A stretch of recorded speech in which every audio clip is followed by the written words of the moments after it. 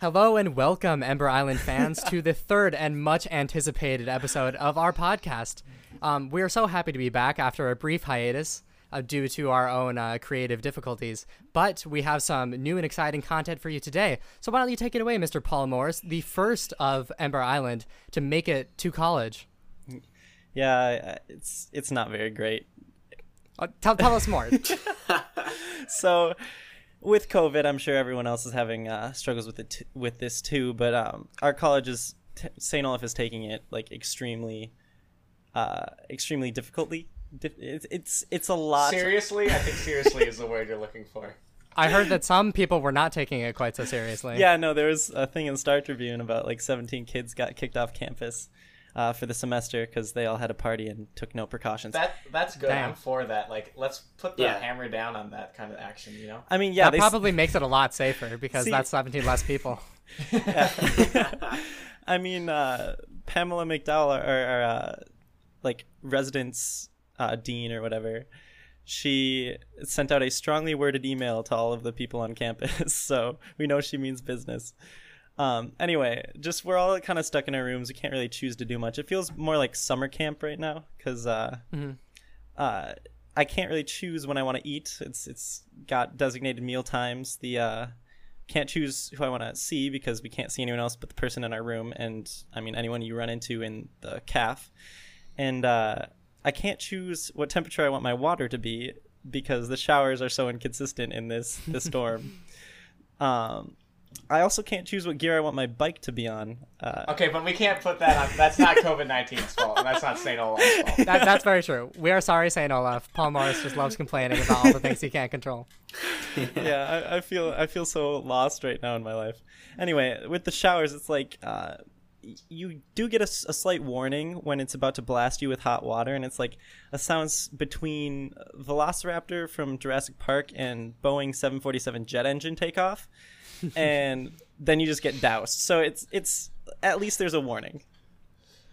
Partner, is it one of the showers where you have to continually press it to keep water coming out? No, thank God it's not. No, there's a handle on it. But the thing is, like, you will bounce the handle because like the little arm on it is so long. So like you'll change the temperature regardless. And it is definitely one of those showers where it doesn't matter how minuscule of a motion you make with it. Like, no, the temperature is like 100 or 0. There's no in between. Oh gosh. And that's just shower life, man. I mean, and especially you go to like a hotel room or someone else's house and you try to figure out their shower. It is always like trying to reinvent the wheel. I don't know why it is, but no shower has consistent technology. First of all, just getting it to go from like the bathtub nozzle to the shower nozzle is in itself the trickiest task. For my home, you have to pull down like the bathtub faucet.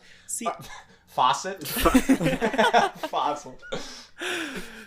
Yeah, no, I haven't ever seen one of those, right? Because you're talking about like you pull down on the actual like faucet.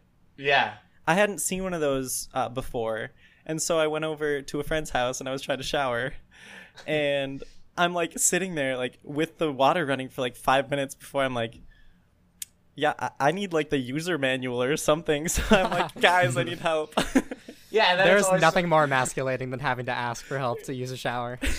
Because you always put in more time than would be appropriate to like go out and say like, oh, by the way, this whole time I've been in there, I haven't been able to figure it out. So like you kind of cross the threshold where it's like I have to figure this out now because it'd be weird if I left now. And when I went to Spain, there for some reason like the atmosphere was just different there, and whenever I took a shower, it was like Fog City in the bathroom. Wait, where? Like back in Spain when I went over spring break. And Ryan, you went to Spain? Yeah, I know. I can't believe this hasn't come up in the podcast yet. But I went to Spain for spring break. It was really an amazing experience. Went with the school, so I had a lot of like my age friends there, just kind of hitting the city, and we had a lot of good times. There's a lot of cool places in Spain. We saw like aqueducts, which I was really impressed by because I've only ever seen them in like Assassin's Creed games. That is pretty sweet. Is that where you got all your white pants?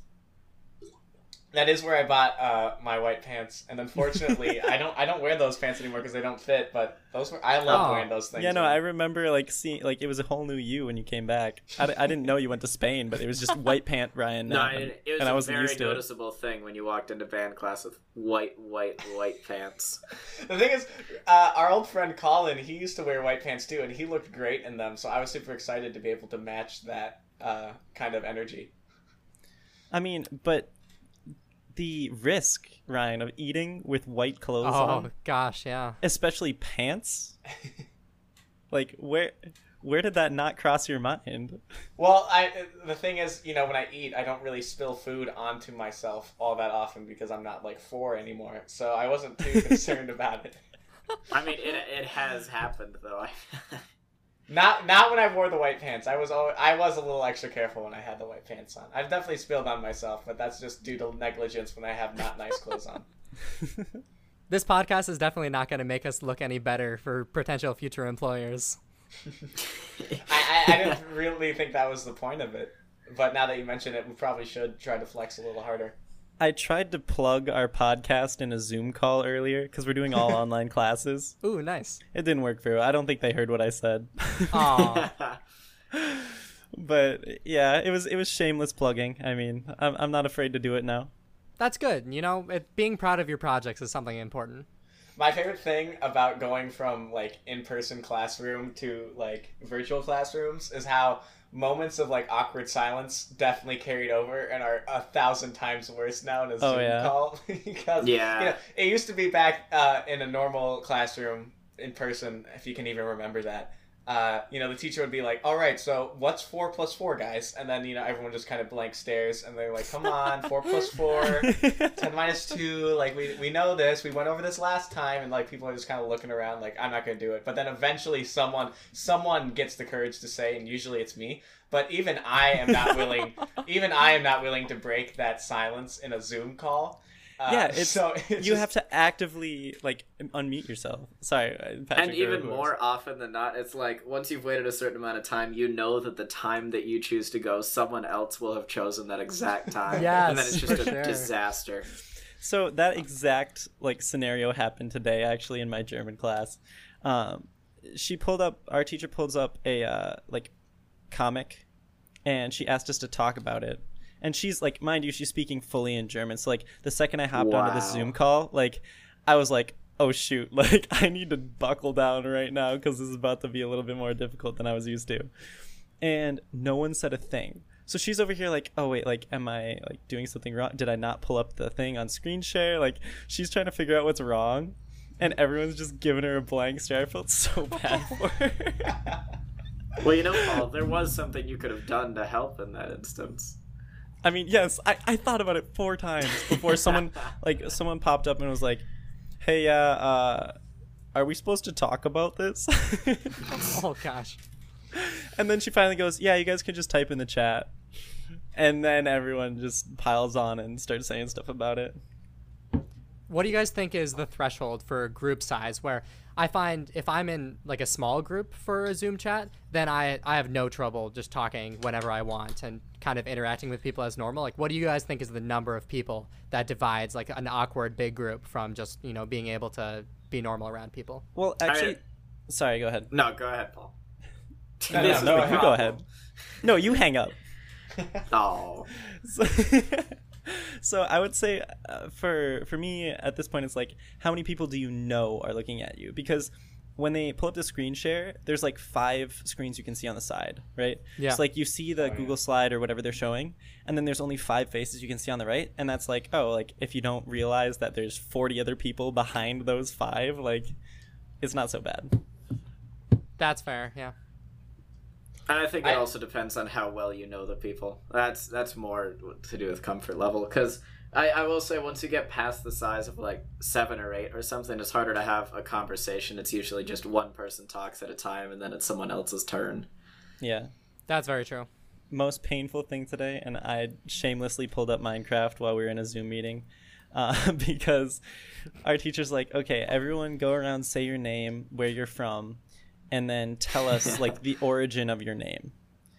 And so we have people talking about like the root words in like Greek and parts of their names, and it's like, okay, like some of this is interesting, yeah, because like I didn't know like Vanessa was the Greek word for butterfly or whatever it was, and like clearly you still don't.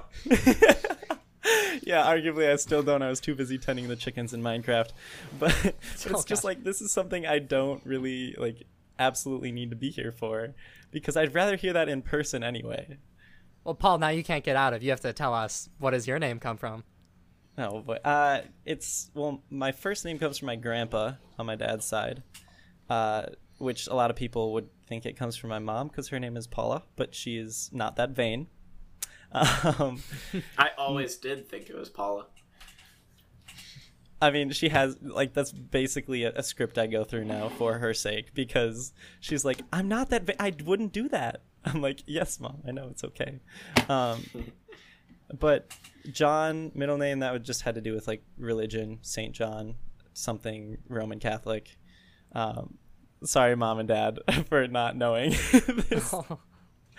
But Morris is just Dad's last name, and I'm not sure where that actually comes from, because my mom was from, or her grandparents were from Slovakia, but I don't know where my dad's grandparents are from. Speaking of your parents, one of the best parts about you leaving, Paul, not that there's any good part, is how, like, seamlessly your dad filled the void that you left in our lives. He is now the fourth tennis player. He now tells us some great stories of his past, and I love it. I don't even get to hear those stories. That's the worst part. Like, the other day, I was filling out some form when I was home with you guys, right? And he's telling you all these great stories about, like, his working days, like out working retail or whatever at a restaurant or whatever it was. A liquor store manager. Yeah, okay. That's right, you were I don't even know. Paul, you should have spent more time with your dad. He's a really cool guy. While you were off having a girlfriend, we were getting to know your dad, and boy, is he incredible. See, my mom's like, I asked her, I'm like, Mom, why didn't you guys ever tell us this stuff? She's like, we didn't think it would be a great example for you guys to have these stories. I'm like, these are so entertaining. But I'm sitting there trying to do this sheet, getting frustrated at that, and trying to listen. And I was just like, why? Why have I never heard these before? Because this is great. All you had to do was ask. No, but having left, Sally has gone off to college too now. So for those of you who don't know, I have 3 siblings. All of them are older than me, you listeners. But Tate. Shout out to Tate, #1 fan. My parents are basically empty nesters now. And so they're all worried about, like, oh, the house is going to be so quiet or whatever. But they're sending us pictures on our, like, family WhatsApp group chat. And it's just the... I'm just messing around. You keep going, buddy.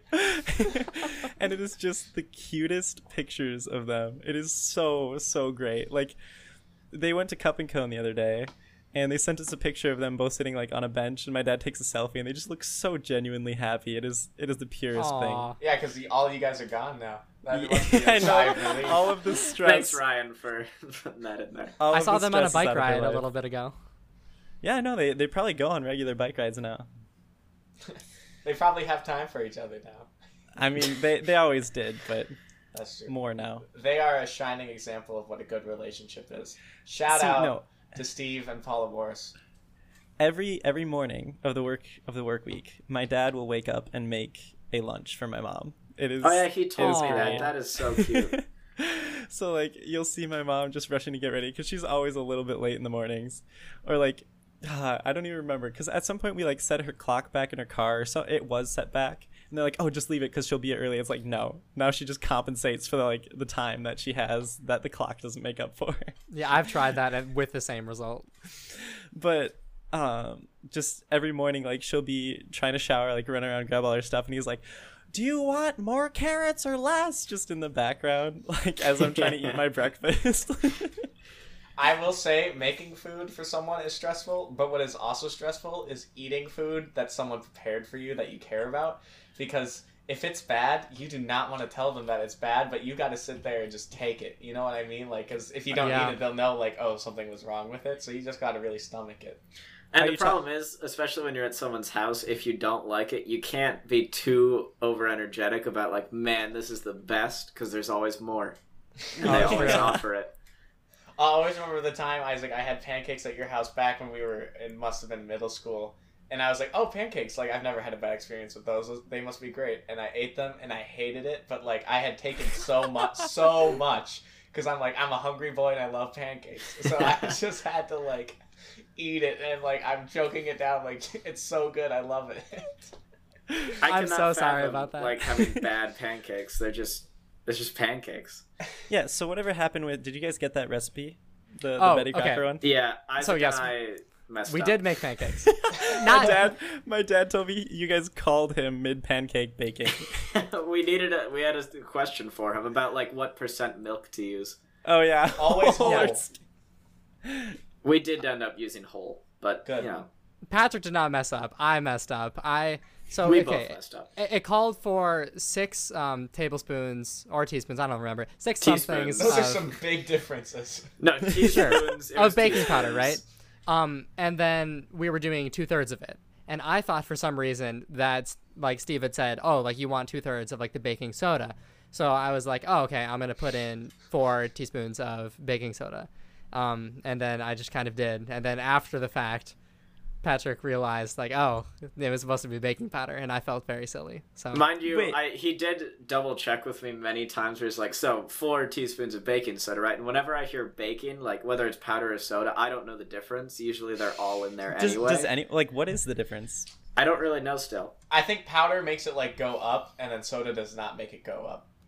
But I do want to tell them that, like, despite putting all of that baking soda when none was required, it still tasted good. So don't worry. Wait, so did you put in like extra of like the other like baking powder? We put in then? all the necessary baking powder still.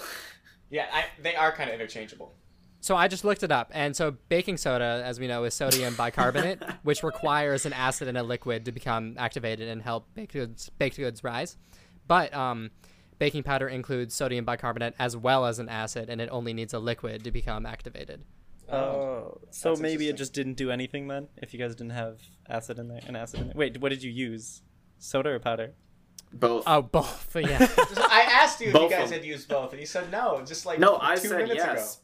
No, I said didn't say yes. We said Oh. yeah.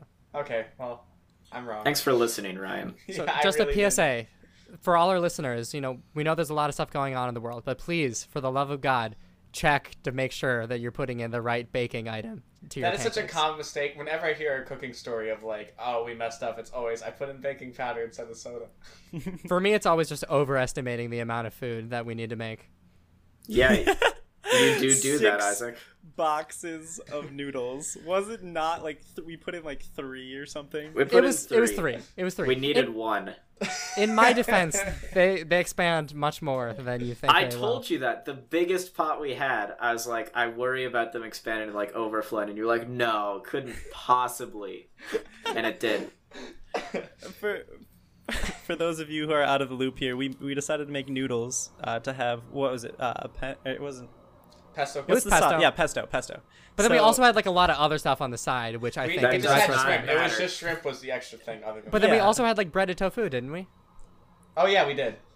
But imagine all of the bowls on a table set for like 6 people. All of those bowls, plus serving bowls, and the pot filled with noodles. I remember Patrick trying to like drain it, and it was so hard because like the noodles had risen above like the lid of the actual pot that they The were pot was originally in. barely like I was just spooning them out at a certain like I felt like my boat had a hole in it. I feel like, yeah, with expanding foods, that's like the one thing that's going to be like, oh, well, you know, the serving size says this, but we're growing boys. Like, we need more. No. I did talk to my You mom don't. afterwards, and she's like, no, with pasta, usually the serving size is pretty accurate. And since then, I have found that to be true. So I think we made like 20 servings of pasta. and we put them all into like plastic bags, and we're like, yeah, we'll take these home. And then I think none of us. We were left ready to take them them. there. Okay, I will say that within like the next 12 hours, all those bags were gone and eaten my by God. like Wow. other people. Jeez, How? Wait, by you? your family or by you? Yeah. I think one of my siblings had friends over and they Oh, were hungry. okay. So, Oh, yeah. Leave it It to works Ellen well. to be the hub of the neighborhood there. Yeah. So We this, should charge. this one Please time, don't. way back in middle school, I was in FACS, which is Family and Computer Science, And part of that unit is like Is cooking. it not consumer science, or was that on purpose? What did I say? You said computer family science. and Oh, computer computer science. science. No, it is definitely consumer science. Family consumer science, and it's really nice of them to call that a science. But anyway, I had to make like a pizza one day, and this was like part of our test grade was making this pizza, and I had a group, right? And I'm so upset at my group because none of them told me like, Ryan, you're doing this wrong. They all thought I was right. But anyway, the instructions, and I swear they said this. They said toss dough with sauce, which I interpreted to mean toss the dough and the sauce together to make sort of a goulash of like sauce and dough. And like the whole point of this pizza was like it was called like bubble bread pizza or whatever, where it's like it rises when you bake it. So I was thinking like, oh, part of the gimmick is that the sauce then rises to the top and the dough goes to the bottom. But no, that was not the case. And like the teacher comes over and she's like, it's interesting that you guys chose to toss them together. I've never seen someone do that. Oh my god! And I'm like, I'm here trying to follow the instructions as they are written. So it was like a comma, like toss dough and sauce. I don't know like, what it was, but I swear I read that like 3 times over, and the conclusion I drew was that they needed to be scrambled together. And my group agreed with me. They're like, oh yeah, that seems right. Like, that's what this means. And then she's like, have you never seen a pizza before, Ryan? And I'm like, no, I have, which is why I thought this was weird, but the instructions said Oh boy. That is so funny. That would be a great psychological study. You and your psychological studies, I tell you. Like, you mean just writing down, toss the dough and sauce together and see who does it? Well, I mean, I don't just like understand giving what the study is. giving clearly like wrong instructions to something, but just seeing if people will abide by the instructions, even though they Yeah, that's know, true. you know, in their hearts that it's not actually right. I didn't know in my heart that it was actually wrong, though. See, no, but the thing is with that, Isaac, it'd be if it's like how comfortable they are with that thing in general. Like if it's True, something yeah. completely new, like they're gonna be nose deep in the instructions trying to figure out how this works so they don't mess anything up. If it's like, okay, I've done this a million times before, and then they give you the directions and say, hey, you have to follow these, like it would depend on that, I guess. And I think it depends on how high stakes the environment is. Like, FACS class doesn't really matter. And also, if you've got people around you that are like, yeah, Ryan, you're doing this right. This looks good to me. And it's like, sure, I'll go along with this. Ryan, were they helping you with this? I'm kind of imagining you just doing all the work and then just watching. They were like I'm sure they did something, because it's like part of it is like, you know, we all have to be active, but the other part is like, this is a group project, I want a good grade on it, which again, I got a B- on this pizza, by the way, so it wasn't a complete failure. That's pretty good, actually. That's pretty good considering. But so like they definitely did stuff, but when it came time to that, I guess it was my turn to like be the one to do the thing. So I read the instruction, I'm like, guys, I think this is what I need to do, and they're like, you know what, go for it. And you know what's also funny? I think like in my group was one of my middle school crushes, so I must have completely blundered that in front of her. Just to add insult to injury, like now the only person I would want to impress also knew that I can't make a pizza. I feel like that's kind of the same deal with like standing in lines. Like if you see other people doing it, or like they're agreeing that this is the thing to do, you're just gonna like expect that that's the thing to do. Yeah. Because for me, right now, everyone has to be 6 feet apart, right? So lines for like the cafeteria, lines for like the post office, they're all just ginormous. And I stepped into the line for the post office, and I just didn't check with anyone to see what it was. Luckily, I was in the right spot, but just there was no movement. Someone walks up behind me, and they're like, "Is this the line for the post office?" I'm like, honestly, I don't know. It was just here, so I joined. Like, I always got upset when people like got mad at people in front of them for like not moving right away when like a space opened up, because it's like you're not like there's another barrier before you get to the thing that you want to do. Like them moving up is not going to make that any faster for you. Why are you getting so irked by this? yeah. The politics of lines are just too messy. My favorite thing to do in lines, especially at like the place I encounter the most lines is our amusement parks, as I imagine is the case for most people. I like to wave at random people that I don't know and see if they'll wave back, just out of like not unsure of if they know me or not, because that happens to me all the time. I'll see someone waving, I'm like, is that for me or not? Should I wave? And then like I wave, but then behind me someone else was waving and walking towards them, like, oh, I'm an idiot. So knowing that I can give that feeling to other people just makes me giggle. Oh. That is just straight evil. See, I think it's kind of chaotic because it gives them a story to tell too. With waving, there's the one thing that I find myself doing the most often is I'll like wave to a car if I'm on like my longboard or something or a bike, and they like go out of their way to move out of the way for me. Like I know they're supposed to do that, right? But it's like, yeah, I do that. They have the choice to essentially murder me on the spot or be nice and like potentially risk their own lives in a car by driving into the like oncoming traffic to give me some more space. So like I think that's acknowledgeable. But the thing is, it's always like, as a driver, I'm less worried about hitting a car as I am like the guy on the bike falling over and me crushing their head, I also like to have a little fun, going over to the wrong lane. It's like, ooh, what am I doing over here? It does feel cool to break the law, but in the name of good. Yeah. I mean, yeah, if it's an empty street, you always go to the other side. Just be nice. Yeah. It's worth it. There is that one street, though, that's, the street that goes around, I think it's Bald Eagle Lake, is so skinny and always has 50 million people on both sides walking and biking, and it's like, there's no way to navigate this safely. Someone is going to get injured, and people do. Yeah, so I don't know if I told you guys about my most recent experience with hills and roads. So I would love it if you elaborated a little bit. Okay, so as you know, St. Olaf is on a hill, and they call it they refer to it quite literally as the hill. And my dorm can go down to the stadium. There's a road that kind of curves a little bit, but it's pretty steep. And it goes down like the stadium and track and whatnot. So I was just out on my longboard, and I'm like, first time on my longboard in a couple weeks because I just moved into college. And I'm like, you know what? Like, I saw this hill earlier. It looks pretty fun. Let me go do it. Bad choice. Because this was like, I got halfway down, and I'm trying to carve and slow myself down a little.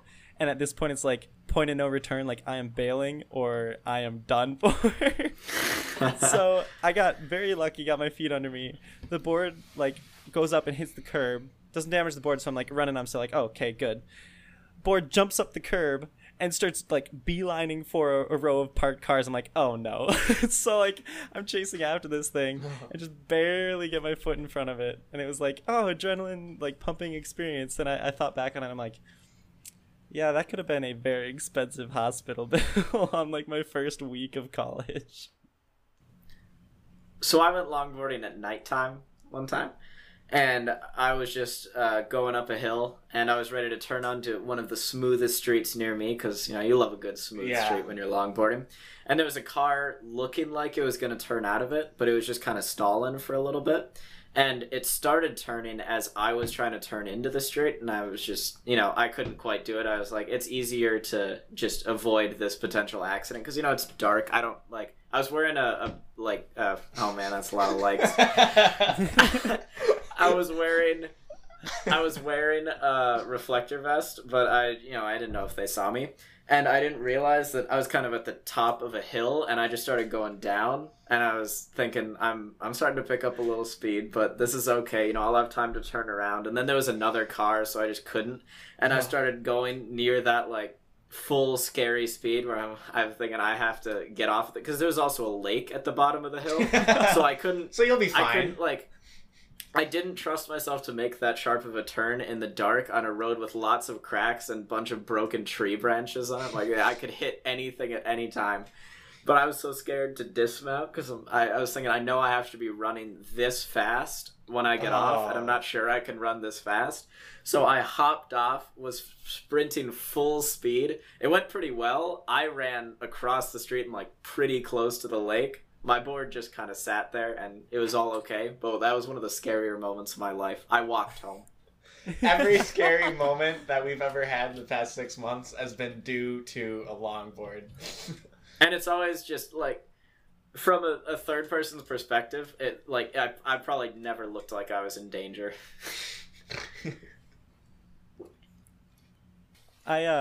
Actually, I've been meaning to tell you guys that I might try biking home some week. I don't know if you'll be around, but it'd be roughly like a 5-hour bike ride. 4 probably. I think it was 4. How many miles is it? Do you know? Like 56. But then, Paul, don't you have to also bike back? No, because like my parents would just bring me back. I mean, if I had to, I still could, but that wouldn't be ideal. And either way, like I'm gonna have people on standby because, based off of how this bike has performed recently, my dad was like, he picked. Good lord, he picked up this bike from a friend, and they're like, yeah, it's broken, it's worthless, and it was just the gear like wire on the bottom. I don't even know exactly what it is. Mm-hmm. But that was just broken. So he just fixed that, looped it back through, and then he said, here, have a bike. So that's the one I have at college right now. But the gears are constantly like clipping, and they're not necessarily changing. It's just jumping like halfway to another gear and then back. So whenever I'm going by people like on the path, you just hear this big like chunk, and my legs just start to like. I hate that. They lose the tension on the actual chain. So I'm just sitting there, and it's trying to like jump gears on me as I'm going by people. So I probably look stupid. My legs a lot of times fly off the bike when that happens. They just go everywhere. Yeah. That's pretty cool. You should definitely try doing that, Paul. Sorry, Ryan, go ahead. I have actually nothing to say. Partner, I'm also thinking I want to try running to the U if we are ever allowed to actually go there. That's kind of sweet. I really like my goal has been that I want to run home sometime in the spring. I don't think like doing that now would be a good idea. It wouldn't go very well, but by then I'll be good. I don't know if I'll ever be able to run 18 miles. Like I could, but it'd definitely have to be like 10-minute miles. I was gonna say it'll be a slow pace, but it's like I think it'd be kind of cool. That's still fine though. Like that's still making decent time. Because the goal is the distance, not the time. Yeah. I've been going on bike rides recently just because the natural trails or the trails out here on campus and off are just so great. There's some that are dirt and grass, but other ones it's just path. So today I actually went over to Carleton College. I don't actually know if anyone's there yet, like students are there or not. It didn't seem like it. But there's just so much open natural land. So what I've been doing is just going like however far I feel like, and then if I don't know my way back, I just Google Map it. So today I was halfway through this bike ride, and I'm just in the middle of nowhere, like corn to my left, corn to my right, trucks and cars flying by going like 50 because it's a country road. I'm like, I need to find my way back home now. So I stopped, and luckily the road right next to me was angling back that way. But did that country road take you home? It did. It really did. Nice. I really look forward to being in a place that I don't really know anymore. Because I've gone on bike, like years back I went on bike rides with one of my neighbors, and we were really trying to just get lost because it'd be kind of fun. But like all the surrounding areas, there's just too many checkpoints that I know. I think it'd be really cool to be in a new place. That'll be fun. I can't wait to get a call from Patrick some night at like 10 p.m. Like, Ryan, I really don't know where I am. Can you help me? Yeah, I've got my phone on you and I can call you, but I can't look up where I am. Yeah, I realized as I was saying that, like, oh, phones come with GPS now, don't they?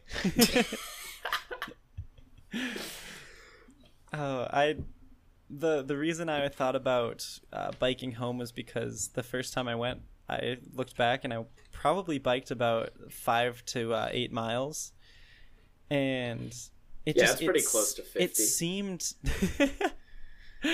It seemed like I had gone like for a lot shorter of a trip than that. Yeah. So just with that feeling, I'm like, I definitely think I could make it home. And the thing is, once you get past like, the halfway mark, then like that's really the main hurdle, because at that point you kind of just have to keep going. The one thing about getting lost on a trail, Patrick, is you always know you can just go back where you came from, right? Yeah. But if you happen to be just a couple like paces from where you would actually know a landmark or something, you go all the way back for nothing. I mean, that's never happened before to me, but I feel like that would be something that would happen. I want to live the like cartoon life where it's like, Jimmy, we've seen that tree 6 times now. You've been walking this around in circles. It's like, I want to experience that. One thing I'm trying to get better at right now is cardinal directions, because it is a lot easier to navigate on campus when you know, okay, this is north, and I can find what building this is based off of that. That's a good point. But it's not been something I have been particularly good at before. Isn't there a sun? Like, the sun is either east or west, and that Yeah, you can kind of figure it out from there. But hear me out, Ryan. Every time I'm like looking for where I am, I always go, okay, wait. Sun rises in the east. Sets. Yeah, I think, but it's like 3:00 in the afternoon, so maybe it's going that way. Can't quite tell, and then you're just not sure. So just look at it for a while and see which way it moves. Well, you also don't need to look at the sun. You can look at the shadows. That's my life hack. Ooh, that is good. Ooh, that is actually pretty sweet. That is massive brains. Wait, but what? Are you just based off of like the time and the shadow, which way the shadow's pointing? Yeah. So the shadow is never gonna, unless it's literally directly above you for like that 1 minute period of the day. The shadow is always gonna be leaning a little bit left or right, and then you can figure it out from there. Have you seen that phenomenon, like over the equator, or I think it is? No, I've never been over the equator. No, I'm saying like in a picture, it shows the like concrete or metal posts that stop cars from like jumping up onto sidewalks, and they have no shadow because the sun is directly above, like directly overhead, so it looks like it's a photoshopped picture. Oh, that's really cool. That is really cool. That nice visual description in an audio podcast. That is sweet. So, dear listeners, some of you may know, some of you may not know, Ember Island, the band that we actually are in, had a performance quite recently, and it was our biggest performance to date. 2 hours of straight up music. Not even a pause. Yeah, no pauses taken.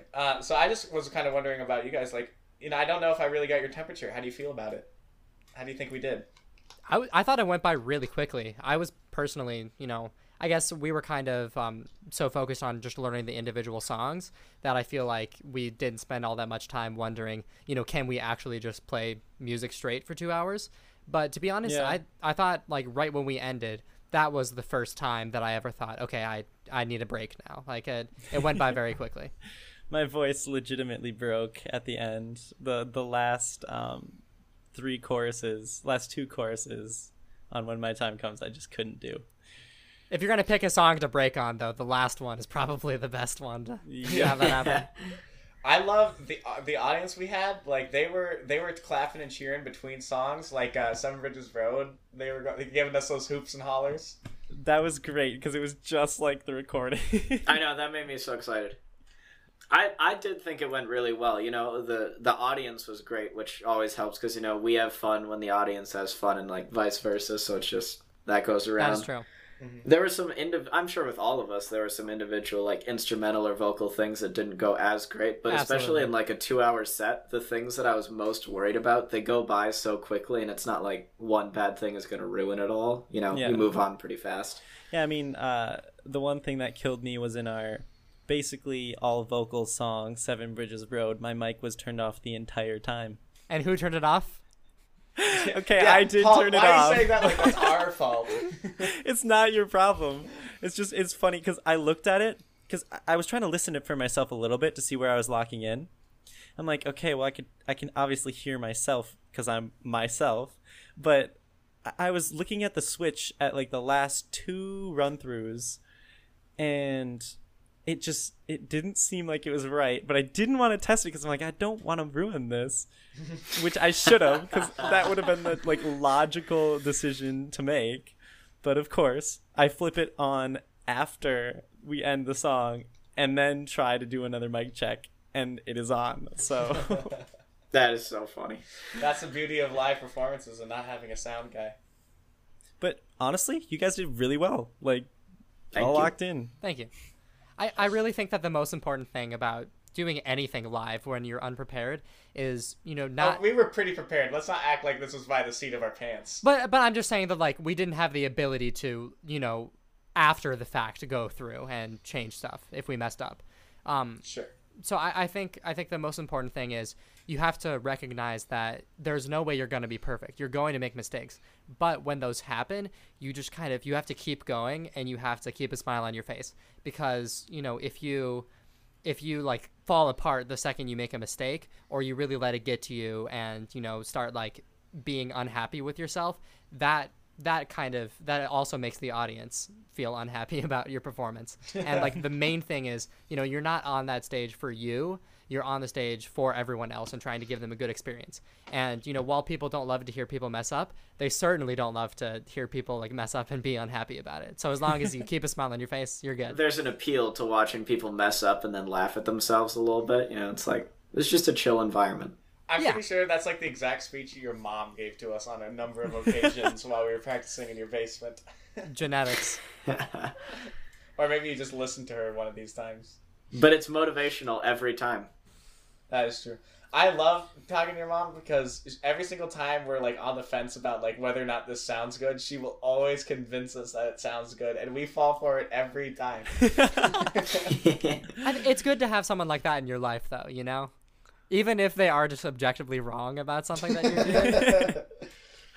Because in the end, they're right. At heart, they are right. Always be encouraging. I mean, that's the thing. This was a really easy audience for us because, it's a bunch of White Bear Lake people, mostly our family. And we should have mentioned that earlier. Close friends in our family. And, like, they're just like, oh, look, these people that we know are playing music. That's kind of interesting. But, and personally, this is a virtue that I hold, is that entertainment is 1,000 times more important than musical quality in any production. Like, an orchestra isn't gonna be like a showmanship, but like there is a certain like you're putting on a show quality that you need to have. You need to be a performer first, and then let the musicianship kind of be second. Which I know might sound sacrilegious to some musicians, but that's just where I lie on the spectrum. How do you guys? What's your guys' opinion on it? I don't know. You bring up a really good point, which is I don't know, like. It depends on the band for sure. Yeah, because for definitely. us, we can't pull off the professional level musicianship that is required for a strictly like musical set and being precise on every single song. So we kind of have to have that like whimsical, funny attitude to it. That it's just kind of our group dynamic that really brings that together. So the second we all turn into pro musicians, then I think that'll kind of fade away a little bit more. No, I will never like give up dancing on stage like a maniac. Ryan will never become a professional musician. And that too, yeah.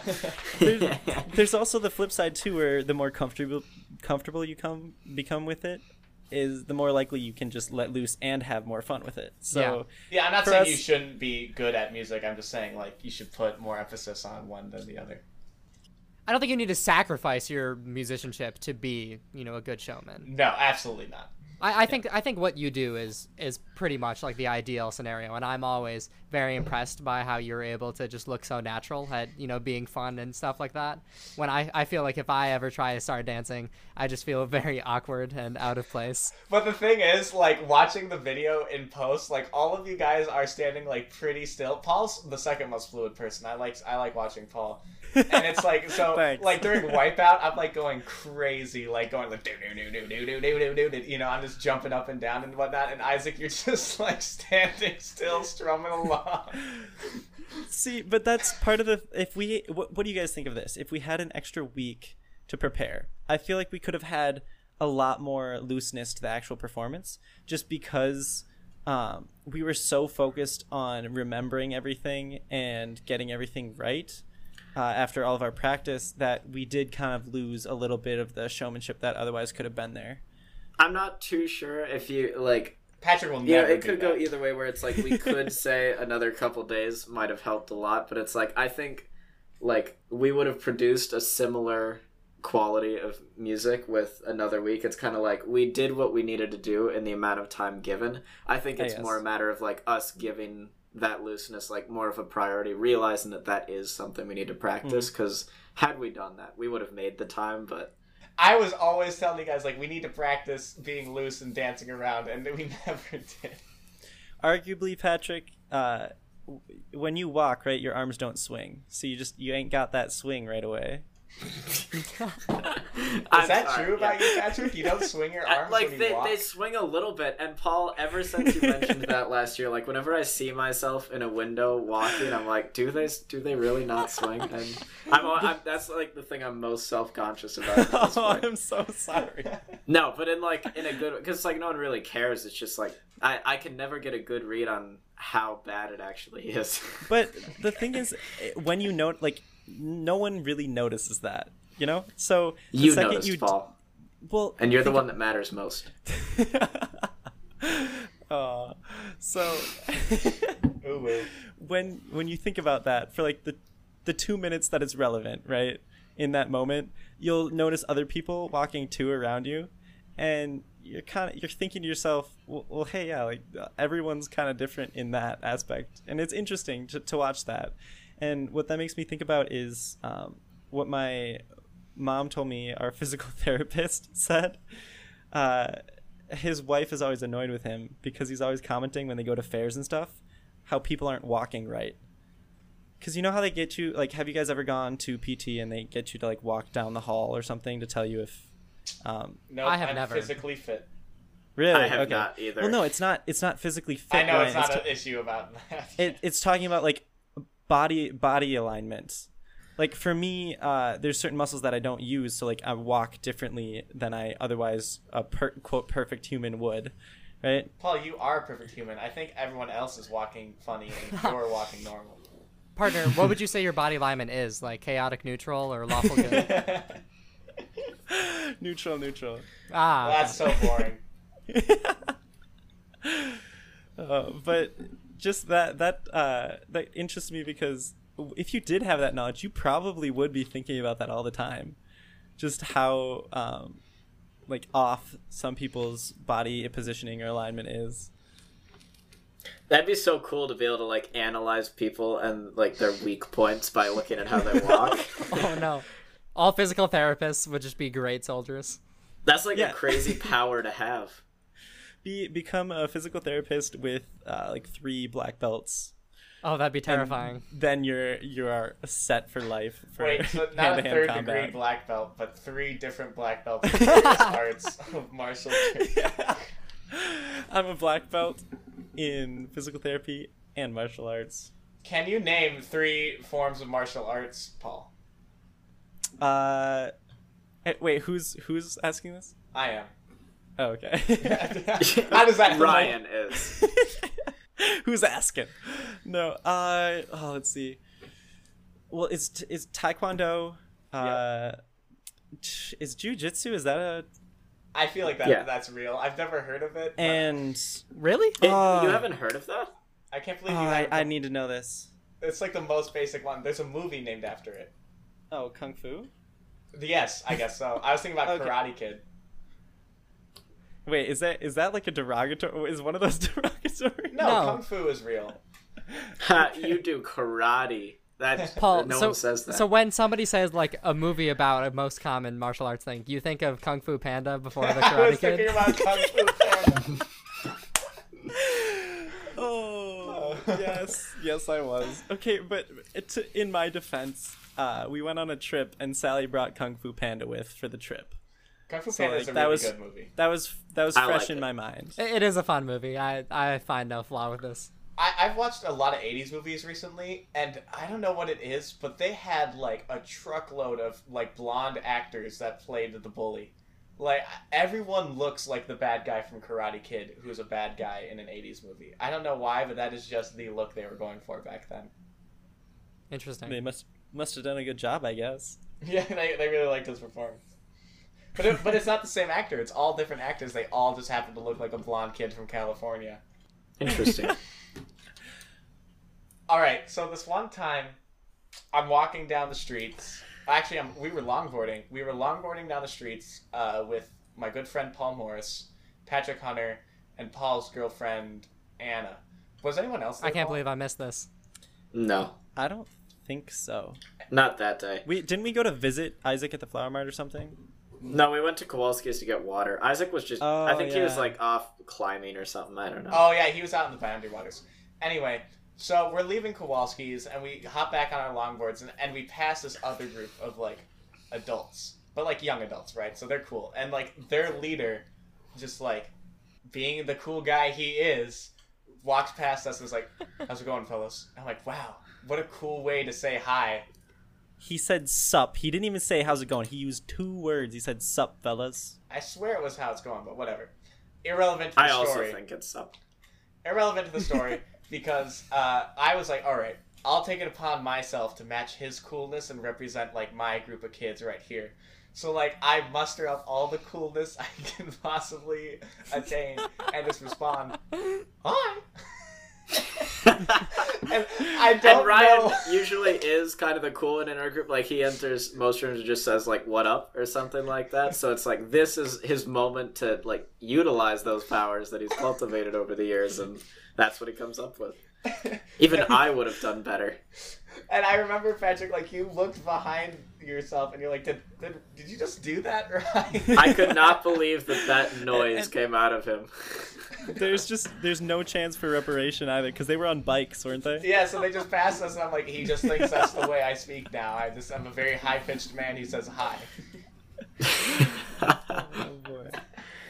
But isn't that just the way? Like we meet our destiny on the very path we take to avoid it. I don't know if that's what this is. No, that's kind of what it was there. Yeah, because I was like trying to be super cool, and I ended up being super lame. Okay, Paul, do you remember? I'm really sorry, Elsie. I'm gonna tell a History Day story, but okay. Do you remember? So the day that we went to state and we were all getting ready for the performance, Paul was such a hero. God, yeah. Like, he really pulled through. So you were sick, right? Tell the listeners how you're feeling. Okay, so the thing is, I woke up that morning. I can remember I kind of snapped at my brother because of this. So I'm getting all prepped, right? Got my nice like white shirt on, our nice slim little white black tie. I got my dress pants on, and then I'm keeled over the toilet throwing up. And so I'm like, Will, go get mom and dad. And he goes, what? Why? I'm like, because I just threw up. He's like, okay, whatever. So we're on the way to History Day because it was weird. I didn't feel sick, and I thought it might have been nerves, but I have no clue to this day what it was because it was just kind of there and gone like that morning. So we go on this trip. How long it was, just to the U of M, right? Yeah. So, yeah, probably a 30-minute drive. And the whole drive, I'm just kind of like, okay, like I was prepped. I had my like airplane like baggie so I could throw up in it if I needed to. And we pull in, and I remember Ryan was like kicking on my seat or something. What? And I asked him, God, like, Ryan. yeah, no, you were. Absolute I remember. This is the one time you were remorseful, Ryan. Why was I kicking on? What am I, 4 in the story? I mean, basically, we all were. So, but I remember I just said like, Ryan, could you stop like kicking my seat? Because you might have just had your knees up on it. I think my knees were just. I definitely was not like a baby on a plane. Like No, kicking I know you weren't like doing the little like pat her on the back of it. No. I'm pretty sure. No, he was. my knees might have been up. I'll see that, but I do not want the story to go down as Ryan was kicking the back of Paul's seat. Regardless, you had moved the seat somehow, and we were just pulling up, and I'm like, Ryan, could you stop? Like, could you stop hitting the back of my seat, please? And you're like, oh yeah, sure. And then I get out of the car and I throw up over like on the lawn. It was into the baggie, I'm pretty sure. I remember that. And it honestly was not the worst experience I've ever had. I think I had honey toast that morning because it still tasted like honey. Ugh. Yeah, for sure. I mean, but after you throw up, you feel so good. Yeah. Oh yeah. God, Ryan. So I really just gave you that experience. You're welcome, by the way. Anyway, I remember you getting out, and later you were like, "I'm so sorry, Paul," Yeah. because you were kind of like that was directly because of you kicking the seat, but it was not. It was Again, just, it was gonna happen. I vote that we say nudging the seat is the. Oh wait, Ryan, tell your like pep band throw up story. That would be a good one to start us off with. This one involves me too to some extent. That was pretty funny. It does. Oh god. All right, so I'm playing on the drum line. As many of you know, I played all 4 years on the high school drum line while I was at White Bear Lake area high school, and and on one of the home football games before I went over to play the snare drum like I do, I opted to have a nice dinner with my girlfriend at Panera. And I think I had I don't remember what it was, some kind of noodle based thing. It might have been tortellini, I think. So I think you had tortellini. That's what you told me afterwards. I remember. I remember. So I have tortellini, and like I wasn't all that impressed by it. People are always like, "Oh, Panera's so good," but honestly, I was kind of like, "This was all right, I suppose." So I already was unimpressed by the meal. But anyway, I get to the stadium, and I'm doing my thing, and then the song comes up that, guys, we're gonna do old time rock and roll. And I have a reputation with that song because famously at the freshman pep rally, I took a cowbell and just danced around to that song in the middle of the pep fest, and people loved it. So now whenever that song comes up, that's kind of like what I do. That's my thing. So I'm like, all right, let's do it. So I take a cowbell and I take a drumline stick, and I go out in front of like the student section who does not care about the pep band or drumline, but I figure like this is a place to do it. And I go out and I just wail on that thing, and I'm dancing around like a madman. Like I am pushing it to the limit. And like the thing about me is I have a lot of energy and adrenaline that can push me through stuff, but I never, or at least back then, I never did endurance training or stuff. So after I do that, I go back to my snare drum and I realize like I am not okay. Like I am going to throw up. This tortellini is not doing me any good. So I make the call. And I was also in the drum line and looking across the drums at Ryan. He did look horrible. And there's even a picture in the yearbook of me doing the cowbell thing, and I just look so dead in the middle of this. So I make the decision, like, I need to get to, like, a porta potty now. So I like, motion over to the drumline instructor. I'm like, yo, I'm going to bail for a little bit so I can go use the restroom. And then, like, I sort of walk casually over because, like, I don't want to make a scene or anything. And, like, that was my big thing. Like, don't make a scene. Get to, like, a bathroom and then do your business there. So I make it to, like, the end of the field near where, like, the, like, concession stand starts and, like, the football field ends. Mind you, he had half the track to walk. So he was in the middle of the track and had to walk all the way to the other end. So I'm standing on the track, and then that's when it hits me like I can no longer go any further. So like I stop and I look at my options, and like there's a porta potty like 100 feet this way, and there's a trash can like 12 feet the other way. And I'm like thinking it through in my head because I'm like, all right, if I go for the trash can, people are going to see me throw up. They're going to know I threw up, and I don't want that to happen. So it's like I need to go over to the porta potty. But then the problem is, like, I just did not have the strength to go to the porta potty. And while I'm, like, deciding this in my head, I just yak up on the track itself. And then my best friend Paul walks over, and he's like, Ryan, are you okay? Okay, no, so the thing is, I was taking a bass, like, I went to go get a new bass drum, because the one I had was just kind of garbage. I walk back out with this thing on my back, and I see Ryan, hands on his knees, not on the track anymore, so he's not around the scene of the crime. Oh yeah, I left the scene of the crime. So you walked like 10 paces away, and you're standing there. I'm like, oh, like, Ryan, hey, Ryan. And then I'm like, something doesn't seem right here.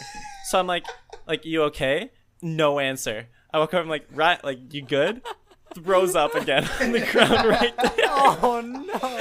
And there's full like tortellini like sitting there. I'm like, oh god. I'm like, do you need help? Like, are you okay? Can I help you in some way? Still doesn't say anything. He just kind of motions to me.